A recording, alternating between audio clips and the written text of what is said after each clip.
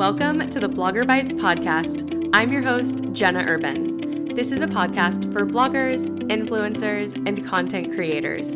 Here, I'll share transparent advice plus emerging tools and platforms to empower you to establish your brand, serve your audience, and monetize your influence. I'm so happy you're here. In today's episode, we're going to be diving into Facebook Reels. I'll be covering the basics of what they are, why bloggers and influencers should care, sharing how I grew my page by over 30,000 followers in 3 months, plus tips for you to keep in mind as you add Facebook Reels to your blogging strategy. Let's start off with what Facebook Reels are. They're similar to Instagram Reels, however, they're housed on Facebook and posted to your Facebook business page. In short, they're vertical videos that can include music or a voiceover, text, stickers, and more. You can post an Instagram Reel and allow for it to be shared to Facebook. However, that will not benefit growth for your Facebook page as it's connected to your Instagram account and will link back there. Because of this, I recommend posting directly through the Facebook mobile app. If you do this, you'll be able to respond to comments, see insights, and hopefully gain new page followers. All right, cool. So where do Facebook Reels appear? Well, you'll see them in your home feed, on pages, as well as housed under the shortcuts on your menu tab. From there, you'll be able to scroll Reels and create your own. In my opinion, that's the easiest way to navigate to where all of your Facebook Reels live and where to create a new reel to publish. New features are continuously being added and tweaked and rolled out, but the general idea has stayed the same.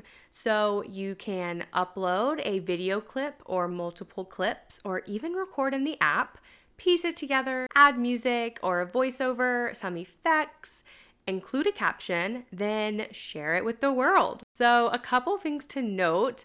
Currently, captions don't allow a clickable link URL, so I suggest dropping that link in the comment section and really reserve your caption for describing what the reel is and include any relevant hashtags. When you're posting on Facebook Reels, or really any platform for that matter, remember the 4 E's of social media.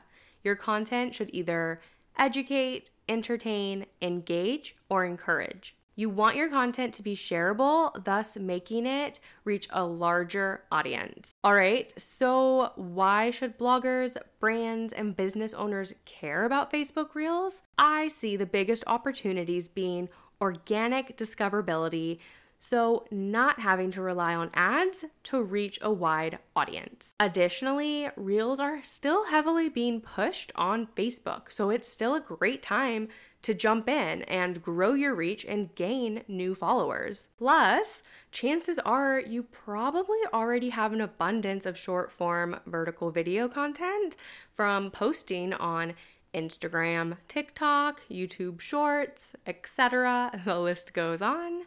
You're just going to want to make sure that those platforms' logos aren't watermarked onto your content.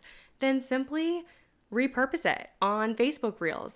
Give that content a new life by using a different song or recording a fresh voiceover. A little bit of background about me and Facebook Reels. So I jumped on the Facebook Reels bandwagon right as they were rolling out.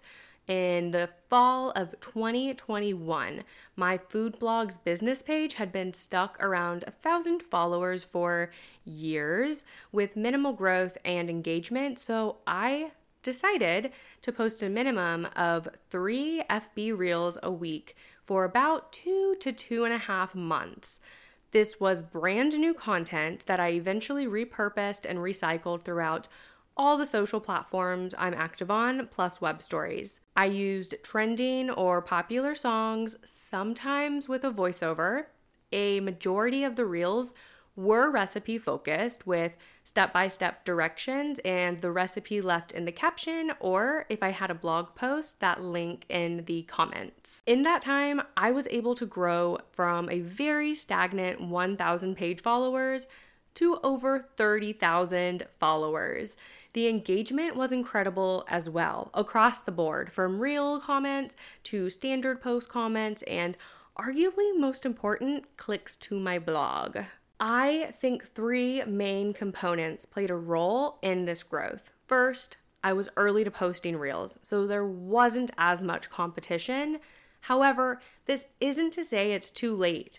Facebook is still pushing reels hard, but the key is really posting consistently. Second, I engaged with nearly every single comment I received. I know that's not always feasible, but I saw a direct correlation to growth and engagement when I dedicated time to respond to comments. Third, I made content that was shareable.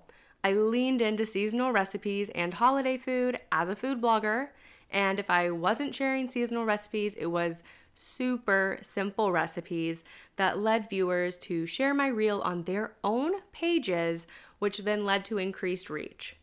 I believe that all of these factors played a role, but truly, out of all of them, posting consistently and engaging with comments made the biggest impact, in my opinion. My top tips for Facebook Reels include those 2 factors: posting reels on a consistent schedule, whether that's weekly, daily, trickled out throughout the week, whatever you can manage, as well as engaging with comments you receive, even if it's just an emoji or a quick note. Also, determine a time frame you can commit to. I suggest at least 2 to 3 months, if not a full quarter.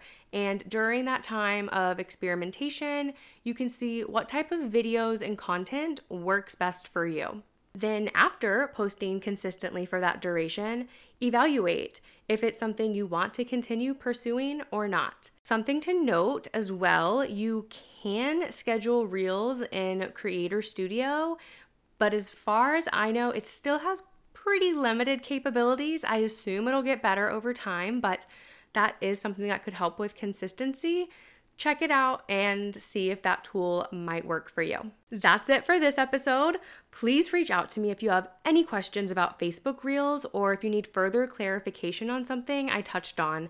I really encourage you just to dive into the Facebook mobile app, find Reels, just start posting. Really just have fun with it. Start experimenting, see what can happen for you, your page, and your blogging business as a whole. Meta also has a handful of resources to dive in deeper, learn about their bonus program to earn money based on the amount of views your reels receive, and much more.